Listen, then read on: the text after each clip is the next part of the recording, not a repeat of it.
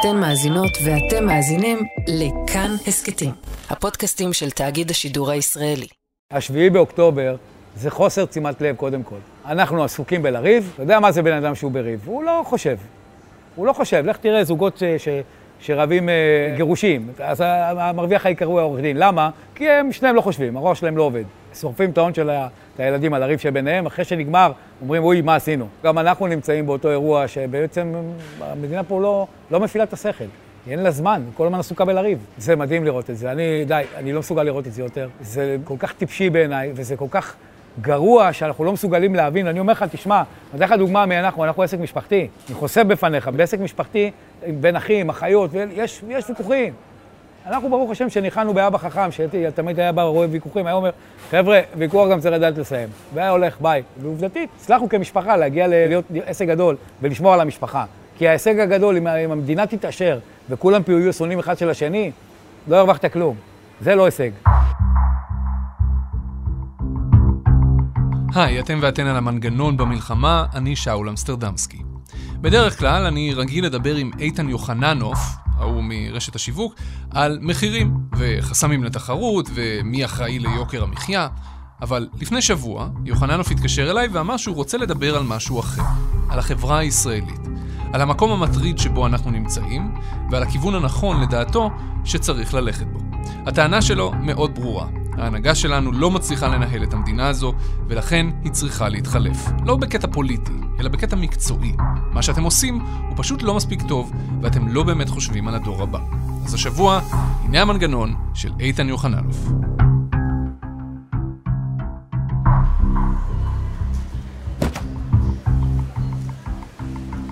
איתן יוחננוף, שלום. שלום, שלום. המנכ"ל והבעלים של הרשת שנושאת את שם המשפחה. מי הקים את הרשת? אבא שלך? סבא שלך? ההורים, המשפחה, עסק משפחתי מה שנקרא. ההורים הקימו אותו עוד בשנות ה-70 המוקדמות. היו סיטונאים. כן. ואנחנו בשנות ה-60, שסיימנו צבא ואת כל הטיולים בעולם וכאלה, חברנו למשפחה, לעסק המשפחתי, והקמנו את הקמעונאות. משפחתי, כמה שווה היום החברה?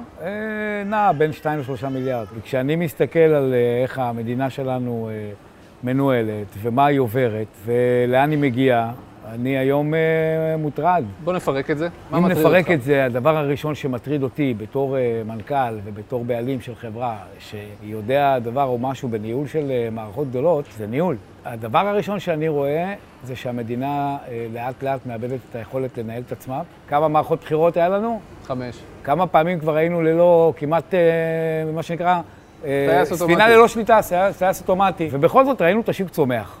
כן. בכל זאת ראינו דברים שהם עד כדי שלפעמים, אתה יודע, הגענו למסקנה שזה בלבל אותה, אולי לא צריך ממשלה. הדברים חייבים להיות מנוהלים עם מחשבה מאוד מאוד עמוקה ומאוד רחבה של כל החכמים שנמצאים פה, ולא של חכם אחד. בוא נדבר על ניהול הכלכלה, מה אתה רואה שם? תראה, ניהול הכלכלה, אתה אומר, תראה, אנחנו מתגלגלים לאט לאט לתוך אירוע, שיש לו היבטים כלכליים חמורים. אם תשאל אותי מה השלב הקריטי ביותר שאני רואה אותו בתהליך שאנחנו נכנסים אליו, הוא באמת להצליח לשמר את הכלכלה, את הפעילות הרחבה, דבר כזה כשקורה לנו כמו פגיעה ביכולת של אוניות להתקרב לנמלים, זה אירוע כלכלי בסופו של עניין. פנו אליי לא מעט חקלאים למשל, שאמרו לי מההתחלה שאין להם תשובות מאף אחד, הם לא יודעים מי לדבר. לדוגמה, על פתיחת עונה, האם הם יוכלו להיכנס לשתול, האם הם יוכלו לקטוף, האם ברגע האמת, אם לא יהיה יכולת לקטוף, אז מה יקרה להשקעות שלהם? הם ירדו לטמיון, מישהו יפצה אותם, ואלה הם מסוג הדברים שצריך תשובות עכשיו, לא מחר. שתילה של קישור, זה היה לפני שבוע, לא בעוד שבוע. כל הדברים האלה נותנים לי תחושה שאנחנו לא באמת מנהלים את האירוע, מה שנקרא, צמוד ובטוח. מה זאת אומרת? ניקח דוגמת על נושא של עובדים זרים, שעבדו פה עובדים בכמויות. ואז אתה אומר, אוקיי, אנחנו חייבים לתת איזה תשובה. אז דיברנו עם מי שדיברנו, ובאמת ביצעו פעולה מהירה, אבל אז אתה רואה שפתאום... הממשלה אמרה, אנחנו נותנים... אז למה זה לא קורה? מתי זה יקרה? זה ארג'נט, זה היום, זה לא מחר. הדברים האלה נותנים תחושה שמשהו פה, משהו לא דופק. המערכת כאילו בכללותה, וזה לא רק גוף אחד כזה או גוף אחר, מה שנותן את התחושה שהדברים לא מתחברים, הם לא עובדים ביחד. אם התחילו לדבר למשל בתחילת המלחמה על היבוא מטורקיה, ודיברו במושגים של חרם וכאלה, אז אני מיד נזקתי ואמרתי, חבר'ה, אל תדברו בחרם, כי יש מצב שמחר כשהעגבנייה פתאום תהיה חסרה ותגיע ל-15 שקל, אז תשאלו למה זה, ונרצה אולי, ואז אולי גם יעשו עלינו חורם. אז בוא לא נשתמש, אתה יודע, בוא נשמור לנו את זה בכיס ונעשה מה שאנחנו רוצים לעשות.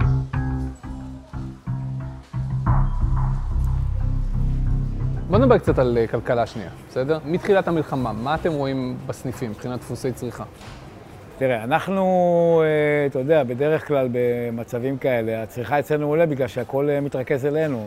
הרבה פעילות נחסכת ממקומות אחרים, ובסוף היא נצרכת בסופרים. אנשים יושבים בבית במקום לאכול בחוץ. זה נכון, זה אפילו לא רק הבית, כי אתה יודע, גם אם בשבוע הראשון ישבו יותר בבית, אחר כך גם אם יצאו עדיין, אתה יודע, מסעדות אין המועה, אווירה של בילוי היא לא כל כך קיימת, בתי מלון, אירועים, הכל מתנקז לצריכה בסופר, וצמיחה, כן, לא קטנה. זאת אומרת, היקף הקניות עלה. עלה. זה דועך עם הזמן או שאנחנו עדיין כאילו... אנחנו עוד לא מרגישים דעיכה. וואלה. כן. כי אתה יודע, אני מסתובב קצת בחוץ, אני רואה בתי קפה חזרו קצת, מסעדות חזרו קצת, הביקוש עדיין גבוה ואנשים עדיין קונים יותר.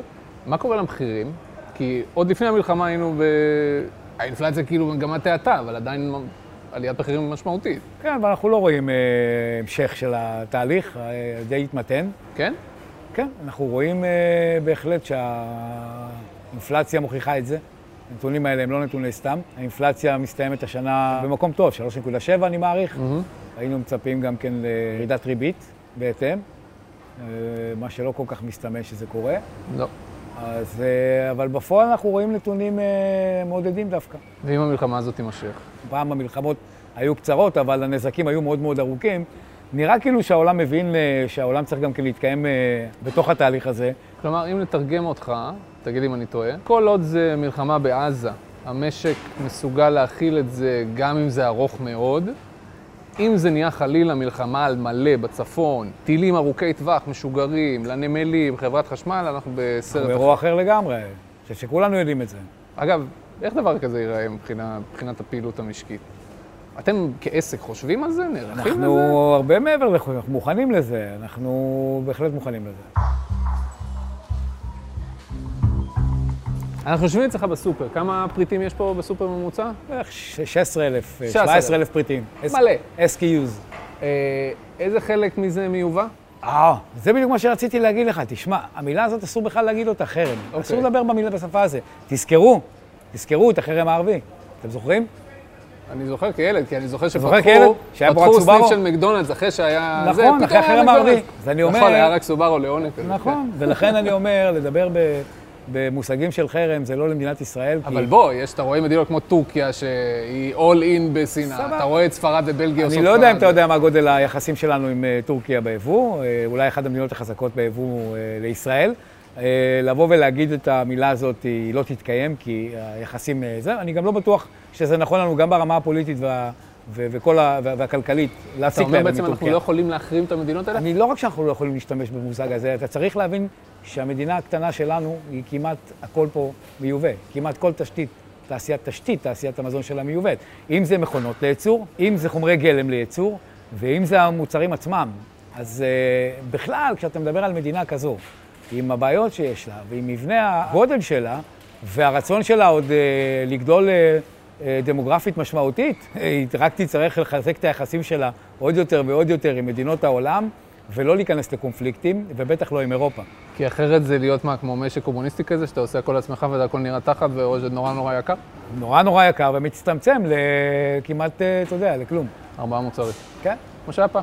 כן, ואנחנו לא רוצים להיות שם, וגם נראה לי שגם מי שמוכר לנו לא רוצים להיות שם, ואני רואה בזה נכס אסטרטגי בכלל. אתה עדיין עובד עם יצואנים מהמדינות האלה? עזוב בעגבניות. כן, ויותר מזה אני אגיד לך.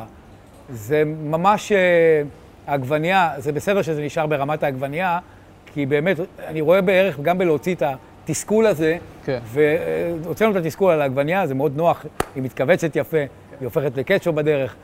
ואני באמת, אני אומר את זה ממקום שאני באמת רואה גם את הערך של זה, גם את זה צריך, גם אני, שאני מתעצבן, בא לפעמים לזרוק משהו. גם לי זה קורה. ולכן אני אומר, זה לא בגדר המציאות, זה לא נכון לעשות את זה בשום צורה, בשום פרמטר.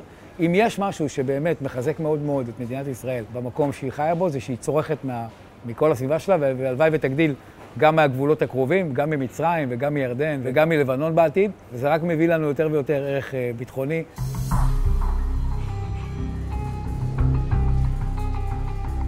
אני חושב שנפל לי האסימון. תגיד לי אם אני צודק. אתה איש עסקים, לקחת עסק משפחתי ועשית ממנו משהו מאוד גדול ששווה כמה מיליארדים, מונפק בבורסה, מעסיק הרבה מאוד אנשים, מפרנס אותם. ואתה אומר, רגע, למה אנחנו לא עושים את זה עם המדינה? למה אני יכול לקחת עסק קטן ולהפוך אותו לזה? אתה מבין את זה כמו בדיוק. זה מה שאתה אומר? אז זה לא רק זה מה שאני אומר, אני רואה את זה מהעיניים של יזם. אז בסך הכל, אתה יודע, אנחנו לא מדינה ענקית. אומרים שמשקים שהם גדולים מדי, הם אתגריים עד כדי בלתי אפשריים, ומשקים שהם קטנים מדי, הם גם כן נמצאים באותו מקום. אנחנו נמצאים איפשהו בסדר גודל של השווקים הכי מעניינים והכי טובים שיש. אוקיי. שבעצם אין להם שוליים לא מלמטה ולא מלמעלה, יכולים להיות משהו בייס גדול של מרכז. אני יכול להגיד לך שלנהל בכמות טנשן שיש לכלים, שיש למדינה, לנהל מדינה כזאת, זה קלה קלות. ברמת המנהל, סליחה, אם אתה מכניס את האלמנט האנושי, פה מתחיל הבלגן. אז אתה אומר בעצם, אנחנו כמו הילד הזה שביום הורים אומרים לו שיש לך המון פוטנציאל ואתה לא מממש אותו? חד משמעית. זאת המדינה. מטורף, אני אומר לך, כואב לי הלב לראות את זה. אתה יודע, אם זו הייתה מדינה עבודה ברמה בכל הפרמטרים, אני אומר, מה זה מתאמץ? קח את הרגליים ולך מפה. לא. יש פה מכרה זהב במדינה הזאת, היא מכרה זהב, אין לי ספק. בכל סיטואציה שתגיד, זה פשוט מכרה זהב. וכל מה שחסר לנו הוא? ניהול. ניהול טוב, ניהול אוהב, ניהול שבאמת, אתה יודע, אני אומר, אני מסתכל על זה על העובדים שלי, באמת אני אוהב אותם, כי יש לי, מה לעשות, נולדתי ככה. אבל מעבר לזה שאני גם אוהב אותם, אז באינטרס העסקי שלי, זה חשוב שהם יהיו חזקים.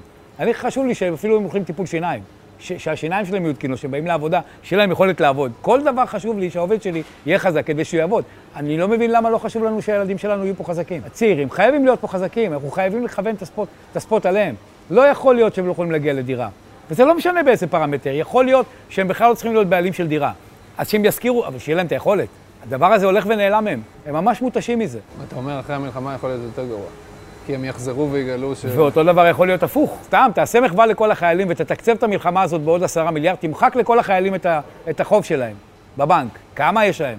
אני אומר לך, ממוצע בלי לבדוק, בין 20 ל-30 אלף שקל. תמחק להם את החוב, 10 מיליארד שקל. שים את זה בתקציב המלחמה. אתה יודע מה אתה עושה להם? סתם, נתתי לך רעיון קטן של, אתה יודע, אתה רוצה, אפשר להביא מלא רעיונות, זה לא חסר. תגיד, למה בחרת לשבת ולדבר למצלמה? בדרך כלל אנשי עסקים, גם ככה בורחים מתקשורת, ובטח בהקשרים הפוליטיים לא רוצים, מתרחקים מזה כמו מש. למה?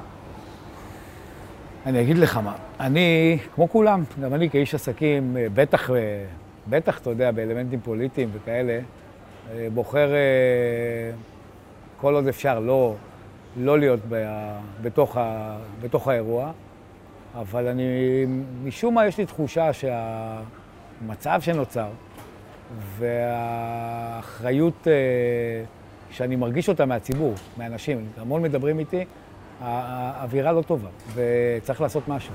מה? תראה שכל אחד יתחיל בזה שכל אחד יעשה את מה שהוא יכול לעשות כדי להועיל.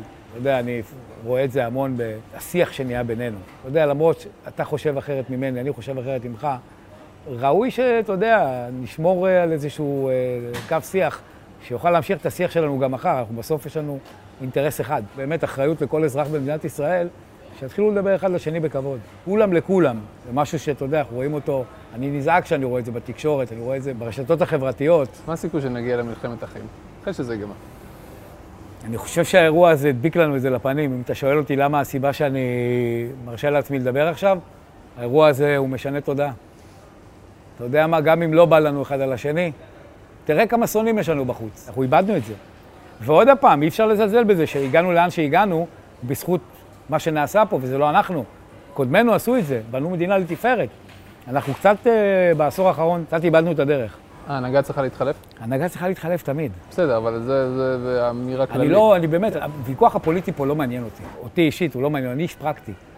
אני באתי לעבוד, לא באתי לשחק. לא מעניין אותי להתווכח על דברים שלו. אני אומר לך את זה אני אומר לך את זה אמת, אני אומר לך את זה כתפיסה אמיתית. איתן, אתה אמרת לי שאנחנו... זה לא רק להיום, זה צריך להיות forever. למשל, הנושא של כהונה מוגבלת, זה must. זה דבר שצריך לעשות אותו. העולם לא חי על בן אדם אחד. לקצוב כהונה של ראש ממשלה לשתי קדנציות כמו שיש בארצות הברית. כן, חד משמעית. עוד הרבה דברים אחרים שצריך לשנות אותם אם הם לא טובים, ואני אומר עוד הפעם, כל הדברים האלה צריכים לעשות מתוך חשיבה, עם אסטרטגיה ברורה. אתה יודע, אם אני אגיד לך שהאם אתה שם את הילדים שלך לפניך, אתה תענה לי מיד כן. אם יש לך ילדים, אתה תענה כן. אז אני חושב שזה נכון לגבי כולם, ואין פה ימין ושמאל. כולנו צריכים לראות את הילדים שלנו לנגד עינינו ולהבין שאנחנו מכוונים אליהם. תן לי דוגמאות קונקרטיות. מה? למשל, לקליטת הדור הצעיר הזה שחוזר מהצבא, לאן הוא חוזר? לעסקים שלו שהם קרסו, לחשבון בנק עם חוב, לכל מיני בעיות שהם השאירו אותם מאחורה ומחכות להם. השאלה מה אנחנו כמדינה, מה אנחנו כממשלה, מה הוא יכול לתרום לתהליך הזה? סתם מחשבה קטנה שאני אומר לך שאם תסתכל עליה אתה תראה שהיא אפילו סוג של בעיה. אתה יודע, אם הם חוזרים, אני רואה את זה בעצמי, צעירים שמבקשים למשל הנחות בסחירות כי הם בצבא. מה תגיד לצעירים בשלב הזה? אתה יודע, הם חוזרים לאיזשהו משהו שלא נגמר, שרק מתחיל, אני קורא לזה. כמה ילדים יש לך? 4. היית אומר להם, יאללה, קדימה, לכו למגזר הציבורי? לכו תשנו מבפנים? אני חושב, אתה יודע מה, אני מדבר עם הרבה, יש לי הרבה מכרים והרבה חברים, ואנחנו בגיל אתה יודע, כולנו, אתה יודע, יש לנו מה שנקרא צאצאים. וכולם, זה מה שמטריד אותם, מה אנחנו משאירים להם? ומנגד אתה בא ואומר, אוקיי, בסדר, אבל כולם מורתעים, כי תראה מה הולך שם. במגזר הציבורי. כן, כולם מורתעים, כולם לא יודעים איך לגעת בזה בכלל. אז אני אומר באמת, זהו, הגיע הרגע שאנחנו צריכים לדבר, אנחנו צריכים להגיד את זה. ואני אומר לך עוד הפעם, לא יעזור לך כלום, אני בא ממקום מאוד נקי ואמיתי. אני לא איש פוליטי, אני איש עסקים, אני רוצה להישאר כאיש עסקים, אין לי שום אג'נדות אחרות. אבל אני רואה את מה שקורה פה, אני אומר, בוא'נה, אי אפשר לשבת מהצד. אז אם אחד הילדים שלך היה בא ומתייעץ ואומר, אבא, אני מקבל את מה שאתה אומר, אני נכנס למגזר הציבורי בשביל לשנות מבפנים. תגיד לו, סע. יותר ממבורך, רק, אתה יודע, אנחנו פה בשביל להראות להם את הדרך. איתן יוחננוף, תודה רבה שדיברת איתנו. תודה רבה לך. אתם האזנתם למנגנון במלחמה, הסקט שהוא גם הצפת. אתם מוזמנים להיכנס ליוטיוב, לחפש שם המנגנון עם איתן יוחננוף בערוץ של כאן חדשות ולצפות בראיון, ואני ממש ממליץ הפעם כי צילמנו אותו בסופר באחד הסניפים שלהם, וזה נראה פשוט מהמם. באמת, זה הפרק הכי יפה של המנגנון שצילמנו, אז אני ממליץ. עורך המנגנון הוא שימי אביגד, את הפרק הזה צילמו טל רז ואבי קוצקל, ואבי גם ערך את הפרק הזה. אייל שינדלר ערך את הסאונד, תודה רבה גם לשלומי אשר על הגרפיקה שלנו. אני שאול אמסטרדמסקי, ניפגש במנגנון הבא. אני חרשתי את מצרים על אופנוע לא פעם ולא פעמיים. כן. אני מכיר את מצרים היטב. אני חרשתי את ירדן על אופנוע, מה שלא קורה הרבה, כי צריך אישור מהבוס, כי שם אין אישור להיכנס עם אופנוע לירדן. החלום שלי בהחלט, איך שדיברו על יחסים עם סעודיה, אז ישר חשבתי איך אני נכנס עם האופנוע דרך ירדן, וחוצה דרך החאג' לאמירויות בגז, מה שנקרא.